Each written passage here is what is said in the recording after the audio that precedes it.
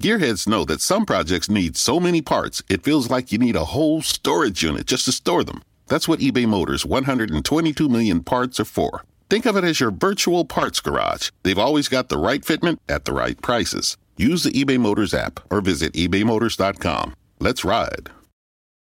Your work technology should help your organization run better. Monday.com is an intuitive platform designed to help teams of all sizes work better together and maximize results. With Monday.com, you can easily customize your workflows to fit your team's exact needs and create automated updates to keep everyone up to speed in real time. Experience the power of a single platform that replaces your costly tech toolbox and the headache that comes with it. To start your 14-day free trial, go to Monday.com. The CBS Radio Mystery Theater presents...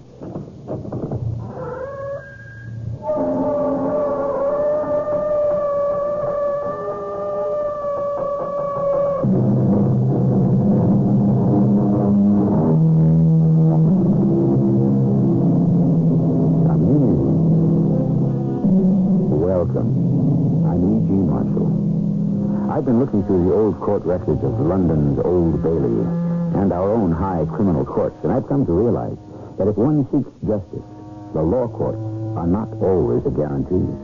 Then it occurred to me, what better way to improve the present than to point a finger at the past? So, here goes. This isn't right, Margaret. Spying on the man who's working for you? What's he doing with those boxes? Our best silk shirts. He's just piling them up to write down the inventory. 6 boxes are worth about £50. Now, where's he taking them? Well, that door leads to the back alley. Edgar, if you don't do something about this, I will.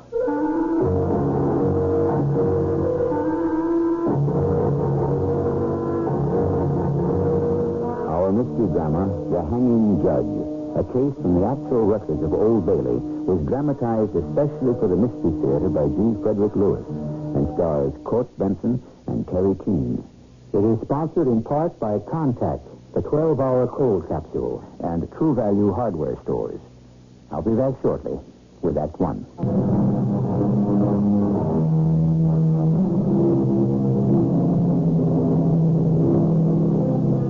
The wages of sin is death, says the New Testament. But not always. Sometimes death can be the pay of the innocent. You hear about miscarriage of justice, as if it were a train you got on and off and got off at the wrong destination. And you might say the conductor of such a train is the judge. One of the most notorious in history was the hanging judge of Holborn. Ironic, then, that as our tale begins, he's lying in bed, suffering from a heart attack, his days passing like a dream before him.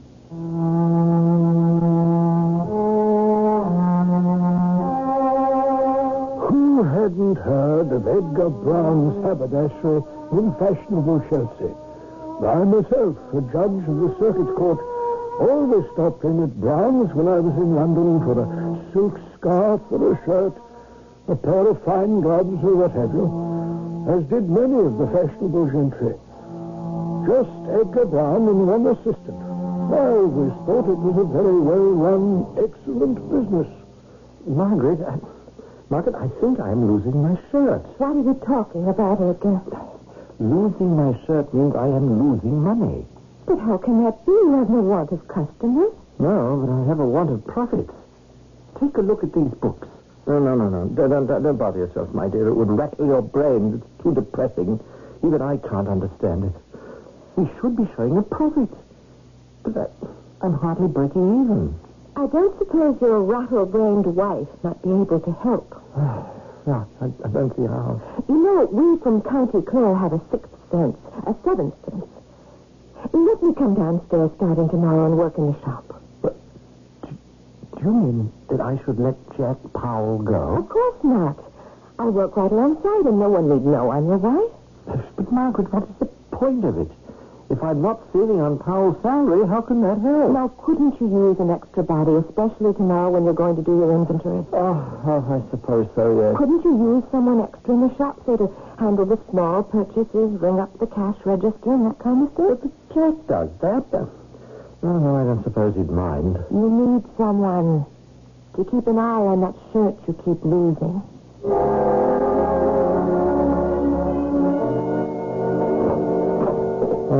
Maggie. Lead me to my chair, my girl. Oh, I know when you're tired, Edgar, you always call me Maggie. And I should think you would be. Do you know what time it is? I came up to cook dinner at 6. He said you'd be right up. It's 9 o'clock. But we haven't finished the inventory yet. No. I left Jack down there. Oh, you should have asked him to come upstairs for a bit of supper with us. Yes, I did, as a matter of fact, but he said he wanted to get on with it. Margaret, you were of great help today. Well, I think the customers liked you. The cold mutton's on the table. Help yourself when you've a mind to. Inventory taking always takes longer than one thinks. Now, that's the advantage of having an older man like Jack. He may not have much of an education, but he does have a sense of responsibility. It was a lucky day for us when Jack wandered into the shop looking for work. Lucky for him, you mean? How a man can get to be 50 and have no skills, no profession, nothing to rely on is beyond me. But even where I was born, everybody was a farmer. Well, he's had a hard time of it, Jack has. Jobs aren't easy to come by, especially with his kind of wife. Yeah, he was telling me. Do they have children? No, thank goodness, no. But that wife of his is always after him for nice things. You know, he said to me today, no matter what he brings home for her, it's never enough. He's never been able to properly provide for her. Oh, I have no patience with the likes of him. But a moment ago you said, why didn't I invite the man up here for a bit of supper? Only to keep an eye on him. Margaret, what is the matter with you? One day you worked downstairs in the store and already you've taken a dislike to the man. I don't trust him. I'm not absolutely sure, mind you, but I have a very good idea why your profits aren't what they should be. What? You have? This morning, when he rang up a sale, 3 shillings 4 pence it was, I saw him slip the money into his pocket.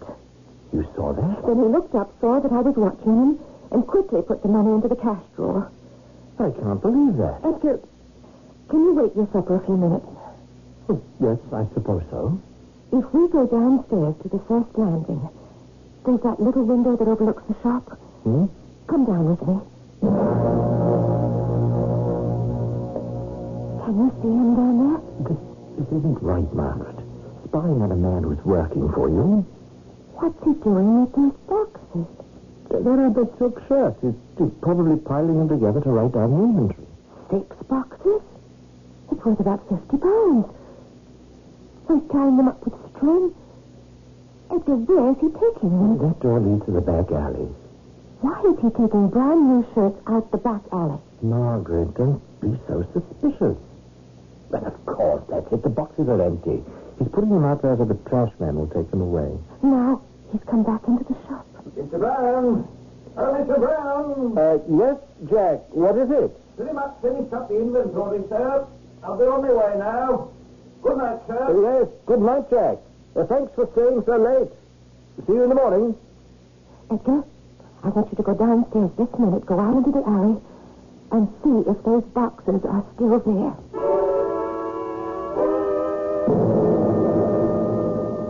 Now, Mr. Brown, would you care to make a statement? I would, Inspector. I would, too. May we have one at a time, please? Sir?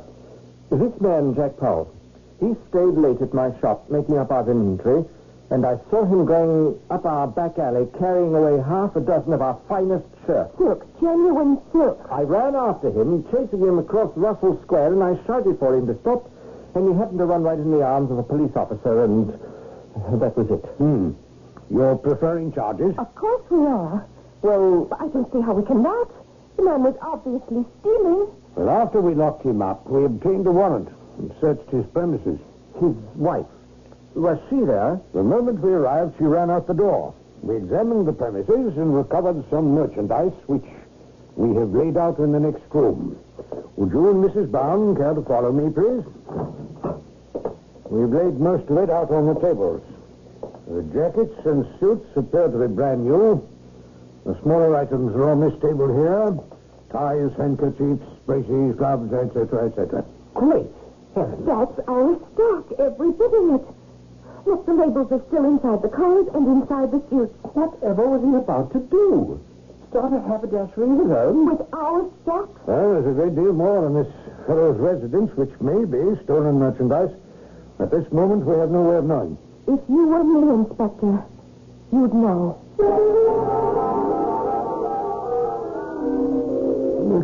of the Crown versus John Powell came under my gavel at the Old Bailey. And the facts were clear. And when I had studied what lay before me, it was evident. The accused, Powell, had a long history of theft and had been arrested on suspicion very often.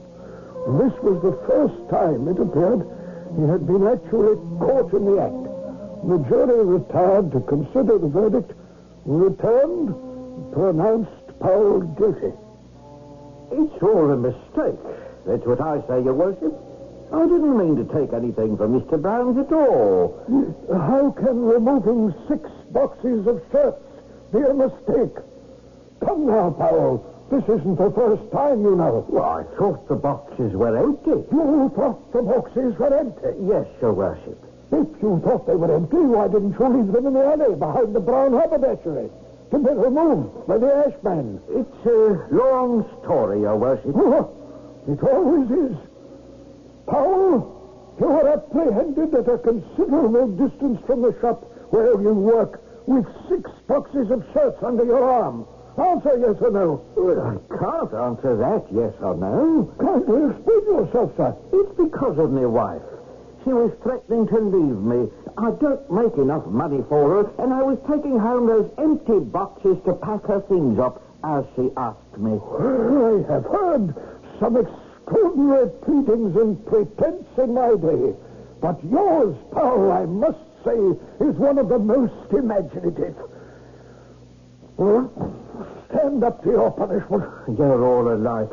Up with the rich, down with the poor. Kick them that try to better themselves. If you were to walk out of the Old Bailey a free man, who did you think would employ you?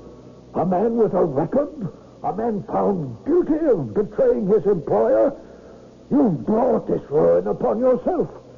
My advice to you is to say your prayers and ask the forgiveness of the Almighty for the wicked life you've led. Now, you take their word against mine. So did the jury. I was not stealing. I am innocent. It was all a mistake. The record states your flat is filled with such mistakes. I bought all that stuff. She wanted it, and I bought it. There's no proof I didn't. In this case, Mr. Powell, there is proof. I have asked the Browns if they considered dropping the charges, and they said no. An example must be made. How they turn against you. I despise them. I hate them. Do you despise and hate all your other employers from whom you stole? Nothing was ever proved. Possibly. But the accusations are here. 3 pages of arrests. Each time you manage to get off. Oh. Would you mind reading all that to me, Your Worship? I think I would like to know where I went wrong. That's better. You appear to be a bit more penitent. A much better way to prepare oneself for the final punishment. I read aloud from the long list in front of me. The prosecutor came up to the bench and informed me he would have to drop the case against Powell. I was quite taken aback. And then I realized what this clever man had done. My anger had caused me to utter a prejudicial view of the accused. I should have known better. A man can be held accountable only for the offense for which he is being tried. It's a very sore point with me now. Imagine a magistrate of my experience being led into a mistrial. So, I had to let Powell off. But even as I acquitted him, I knew I had not heard the last of him.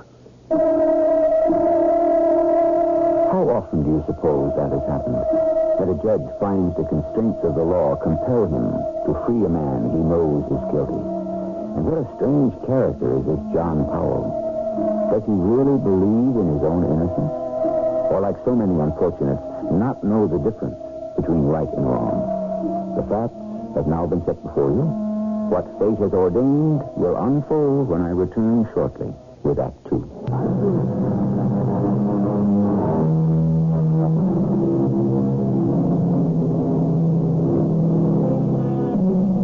Guides to the present by looking to the past. Claudius I, emperor and historian, has written, Judex damnatur ubi nocens absolvatur.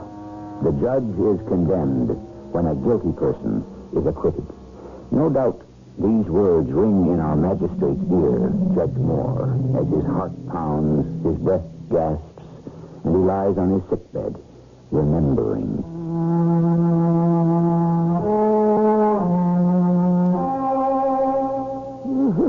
Stupid. I should have been more careful since the last time I'd had an attack of my heart. I've been pushing myself too hard. Too many cases, one right after the other, and now this one. This man, Powell. As I was told later, my acquittal of the accused did not sit well with the plaintiffs, Mr. and Mrs. Brown. I've never heard of such a thing. The injustice of it. He's been stealing from us for months. We finally catch him at it, and then because of some technicality, the judge lets him go. The law is the law, I suppose. I was surprised, too. But now that man is free to roam the streets and steal whenever he's a mind to. Puzzling to me, too, Margaret. Judge Moore is called the hanging judge of Holborn. He's been known to sentence a man to the scaffold for stealing 1 penny. I tell you this. If the law is that helpless, I am not. I am going to see to it that every shopkeeper in London is told what a thief Jack Powell is. He will never work again in this city. Oh, now, Margaret. Isn't that going a bit far? Where is your heart? I shall make quite certain that man is never employed again. Margaret Brown made good her threat. Most of these haberdashers know one another, and after being turned away from job after job, John Powell began to realize why. In his strange way, he felt as unjustly done by as the man he'd robbed. An eye for an eye, then. A tooth for a tooth. If Edgar Brown and his wife had set about destroying Powell's reputation, he would take steps to destroy theirs. Margaret, come here. What is it? Oh, the mail's come. Read this. Well, Tradesman's Bank, High Holborn, London. Dear Mr. Brown, your request to us to extend your loan for another year has been denied. Moreover, we call your attention that you are default in payments, therefore the loan has become due and payable in full upon demand. Unless the payments are received by Monday next, we intend to bring suit against you for the full amount of the loan. Edgar, what does it mean? I don't understand it. All the tradesmen deal with that bank. My reputation is secure. Ours is one of the best shops. We have the finest clientele. They must know I'm good for the money. Why would they do this? You must go immediately to the bank and talk to them. I shall be here waiting for you.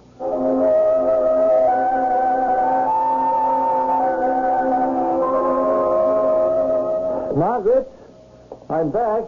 What did they say? Oh, Maggie, I don't know what to do. We'll begin by sitting down and catching your breath. No, it's no use.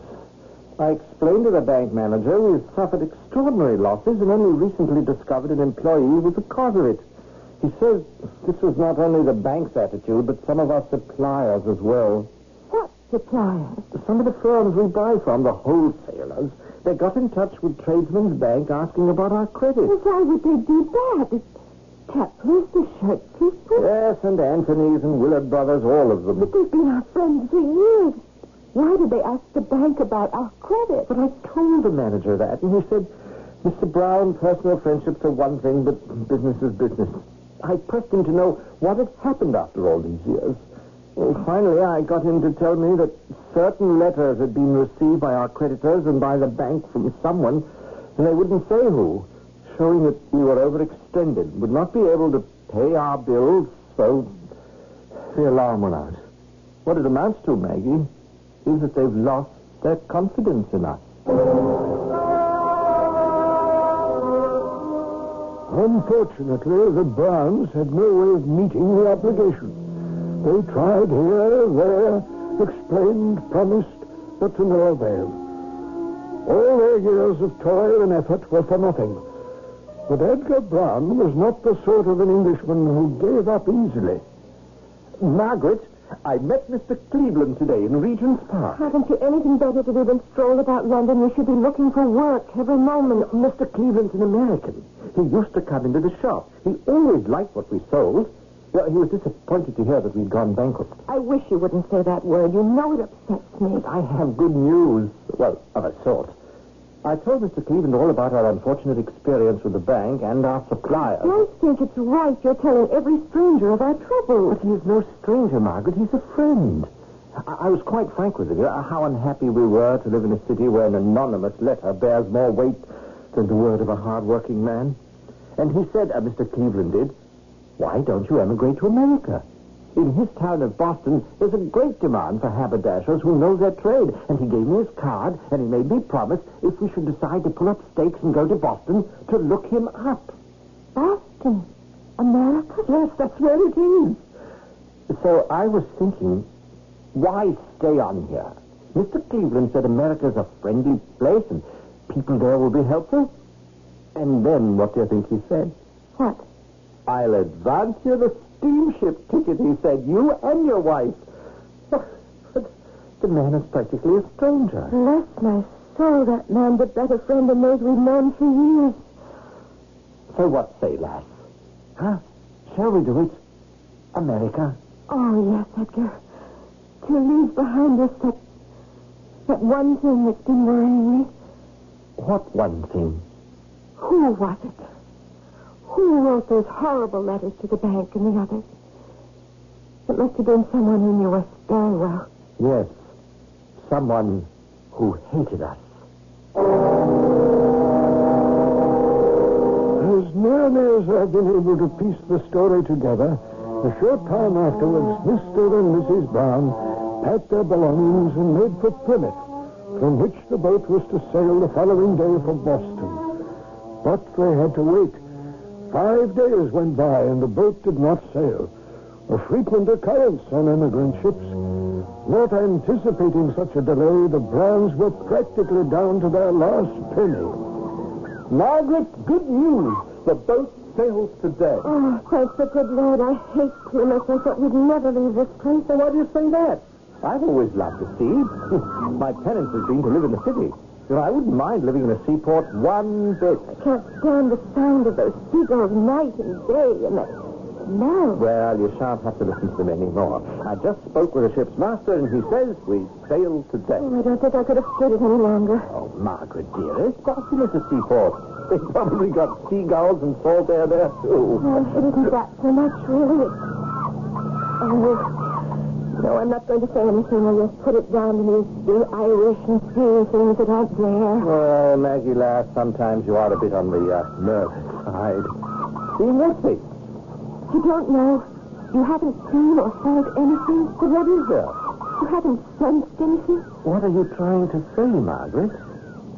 Someone is watching us. Oh, come along with it. I mean it. Wherever I go, I feel those eyes on me. I see something evil. I know it. Sometimes out the corner of my eye, I see someone in the hall by our room. On the stairs. What time do we sail? What's the time? About 7 o'clock this evening. Oh, another whole day cooped up in this awful place. I can't stand it. Well, I'll tell you what we'll do. I'll take you down to the boat this morning. The captain said we could go aboard any time we wish. Now, the dock is only a minute from the inn. You find our cabin and you make yourself at home.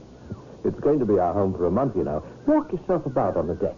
Now, I'll come back here and pay the innkeeper, Mr. Ferris. He'll settle our bill, close up our trunk, and in an hour or so, I'll join you aboard. Oh, dearest Edgar, thank you.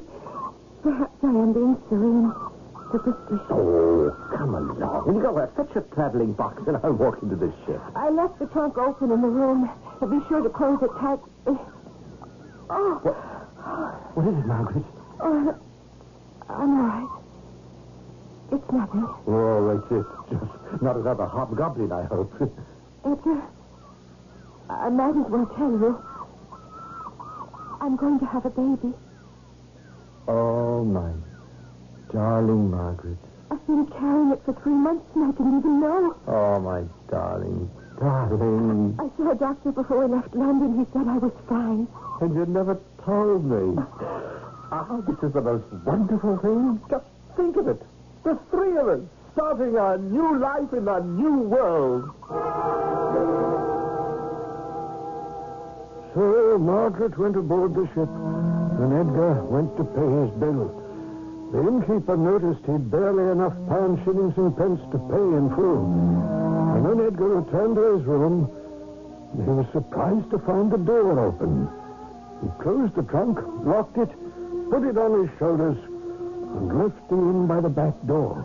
Mr. Brown, Mr. Brown, would you wait a moment, please? Oh, Mr. Ferris, didn't I pay you the correct amount for our lodgings? Would you mind very much, sir, if we went back to the inn for a few minutes? No, I don't suppose so. I'd like to talk to you for a moment or so. Not at all. I certainly can't stand here in the street with a trunk on my back and do much talking. Well, what is it? I don't want to be too long. My wife will be worried. There's been some trouble. And since you were just going out the back way... What trouble? What's it got to do with me? Our waiter, sir. He's just been to see me, and he said you were leaving by the rear door with your trunk, and... Yes, so I was. It's a quicker road to the dock, and our trunk is not too light, you know. Now, where shall I set it down? Right here, sir, in the front hall. Oh, right. Well, now, what's all this about your waiter? Well, he made such a point of saying it was the back door you were leaving by. Well, yes, I know what's bothering him. As you saw, Mr. Ferris, I had barely enough money to take care of our bill. I'm afraid the tip I gave the waiter was a bit niggardly. Well, he didn't mention that, sir. But he wanted to know whether you paid your bill, seeing as how you were leaving the back way. What? Then the maid came down and said the gentleman in number 17 had just had his gold watch stolen. Well, what has that got to do with me? Now, please, Mr. Brown, I'd like to keep this quiet. You are keeping me from boarding my ship. Now, what has this wretched theft of a watch got to do with me? Number 17 is next to number 19, which was your room, sir. I very much regret detaining you, but I do have to search everyone here. Surely, Mr. Brown, since you are just leaving, you would have no objection to being searched first, and then you can go. There now. The trunk is unlocked and open, so search away.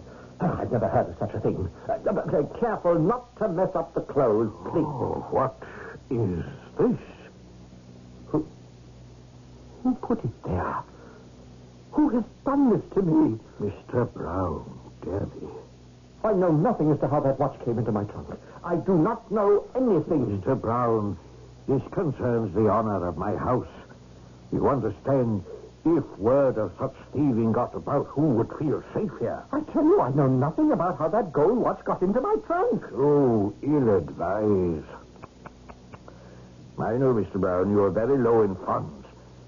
But this... I'm afraid you shall have to go before a magistrate. Oh, yes, by all means. Take me to the magistrate instantly, and let's have this diabolical plot unraveled. I welcome inquiry into my character and conduct, you hear? I did not take that watch and place it in my trunk, and God is my witness. I'm afraid we shall have to ring down the curtain for a few minutes. Just when accusations are flying, the mystery is deepening, and the very life of poor Edgar Brown may be in jeopardy. And the ship he and his wife were to take may sail without them in a matter of hours. But take heart. In only a matter of minutes, I shall return with Act 3. This same Emperor Claudius, whom we quoted earlier, and this time I shall not speak the Latin, but only the translation, has written, "The law, being a tyrant, compels many things to be done contrary to nature, such as, for instance, claiming the life of a man as suitable punishment for stealing, for that was the barbarous criminal code of those days.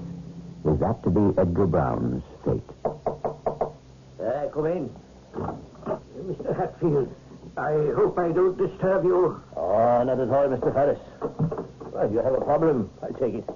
And so you seek out that one of your guests who is an attorney, myself. Am I right? Mr. Hatfield, it is not for myself. I am presuming upon your kindness, but since it does happen you are a member of the legal profession, I thought perhaps you might be of help. That's what I told Mrs. Brown. Ah, yes, that will be the wife of the accused Brown who was a guest here.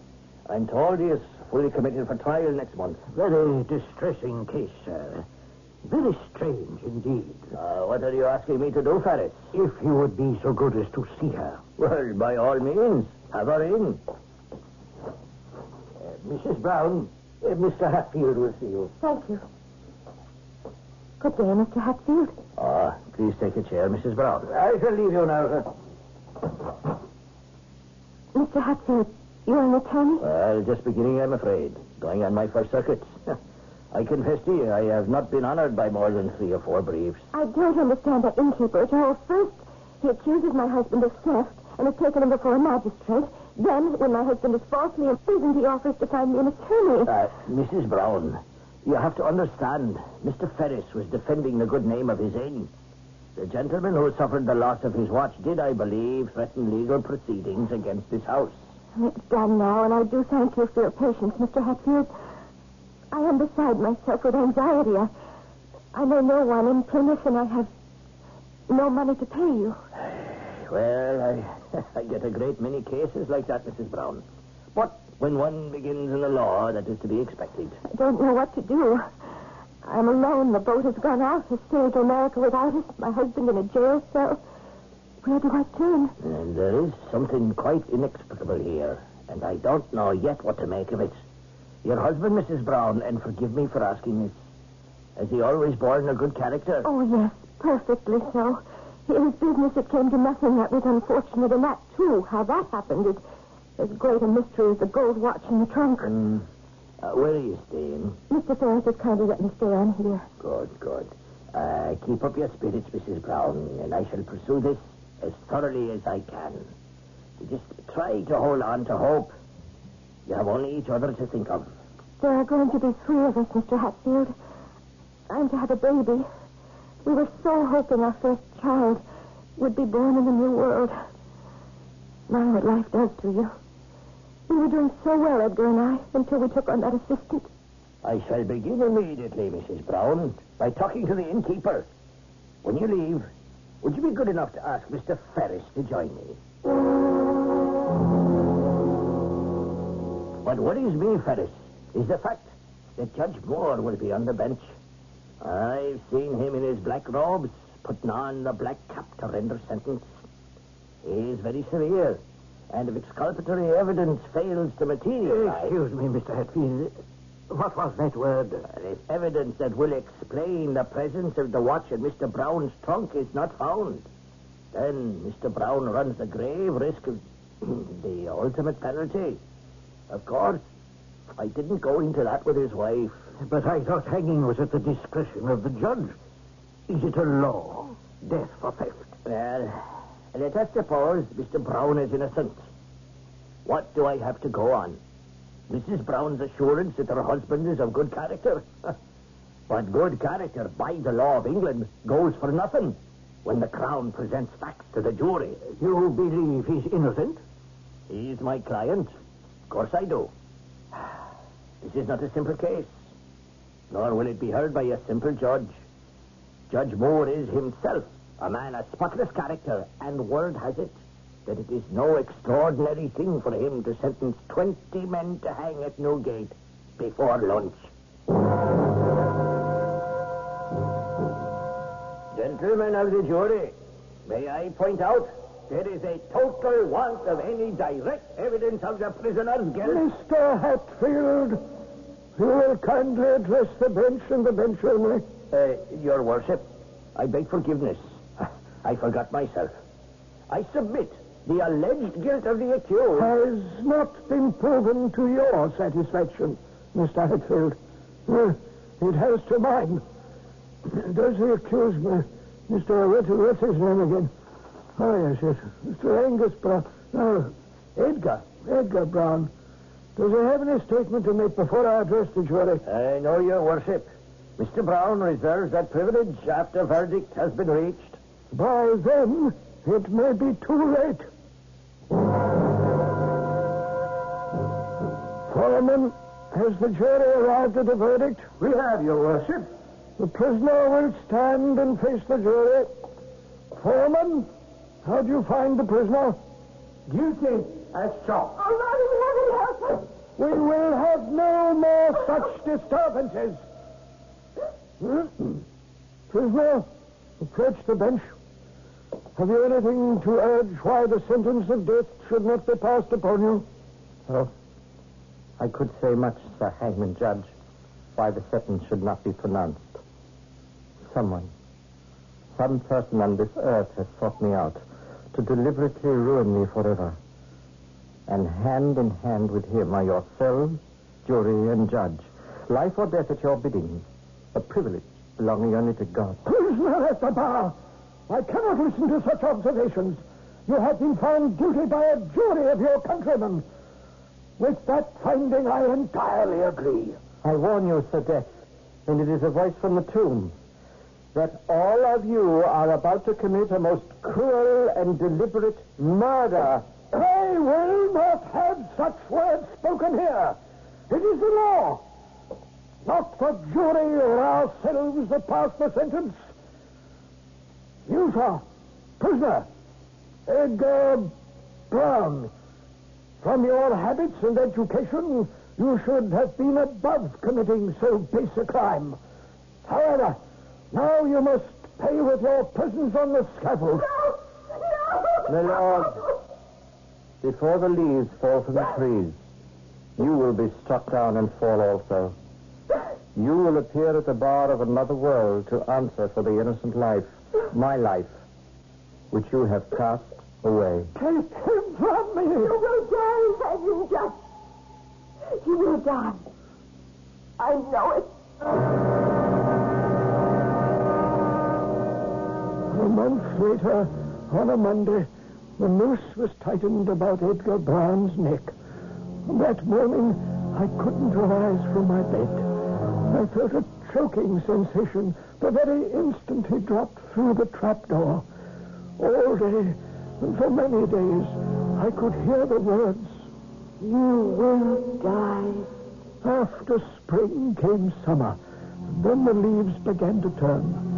The circuit took me to the west of England, where a certain John Powell had been put in chains for robbing a farmer of 8 shillings. The prisoner will approach the bench. Do you have anything to say before the sentence of death is passed upon you? I most certainly do. There's a great deal on my mind, your lordship. You may remember Edgar Brown, my lord, whom you hanged on the first day of spring. What of him, fellow? Why, my lord, only this. He was as innocent of the crime for which you hanged him as a child unborn. A child unborn to Mrs. Brown, I might add. Inhuman, monstrous villain. I was there at the assizes. I heard you, my lord. Society would be dissolved if an innocent man were not hanged. A human life for a gold walk. Remove the prisoner. That was yesterday. I fainted. My heart almost stopped. I was put to bed. And I lie here now, remembering. This morning I feel better. To be a judge on behalf of the Crown is my calling. It is my mission in life to rid the world of such scum as this Powell animal. Oh, I can see through him. He plots for a mistrial. Ha! There'll be no mistrial. I shall rise from bed, and at 10 this morning I will render the sentence. Prisoner, you will stand to hear sentence. I am not finished, my lord. Finished? Oh, yes, you are. I had not said all I wished to say. This poor Brown, I stole from him. And yet you, yes, it was you who freed me.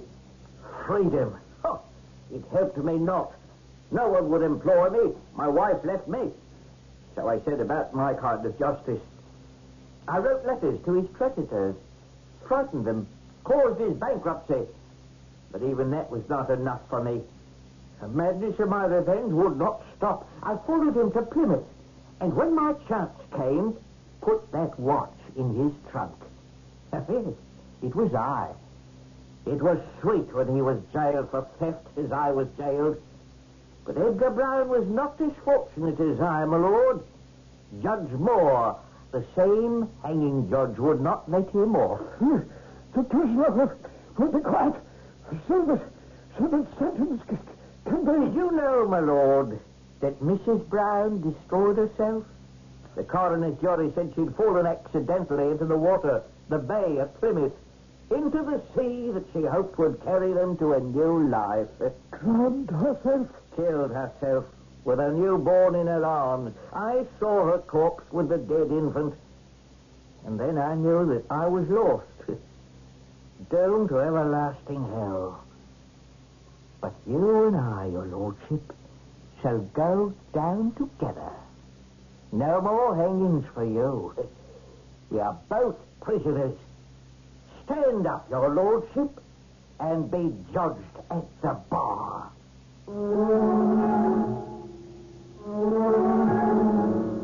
Stand up and be judged. Those were the last words Judge Moore heard on earth. He cried out and pitched forward across the bench. His heart had given out. Can you imagine that not so long ago, stealing was punishable by hanging? How far have we come that even murder itself today does not warrant the death sentence? A few more thoughts on this subject when I return shortly.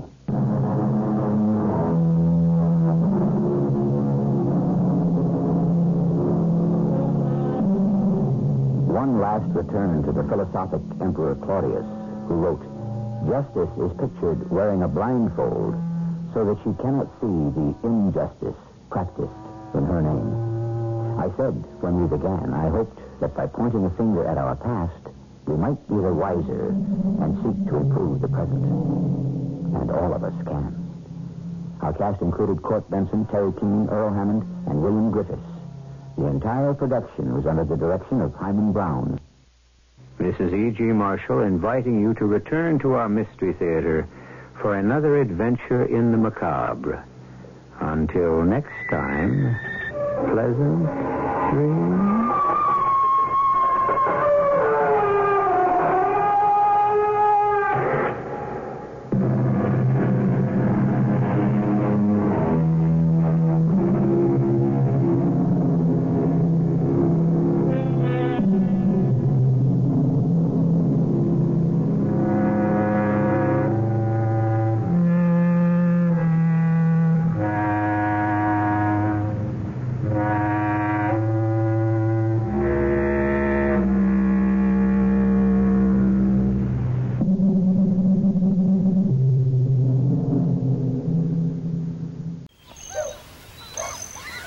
Long weekends are all about getting a little you time. And at the Home Depot, you time means you building, you drilling, you doing, you recharging, you saving, and you going back for more. Do Labor Day your way and get a free 18-volt battery with select Milwaukee Power Toolkit purchases at the Home Depot. How doers get more done.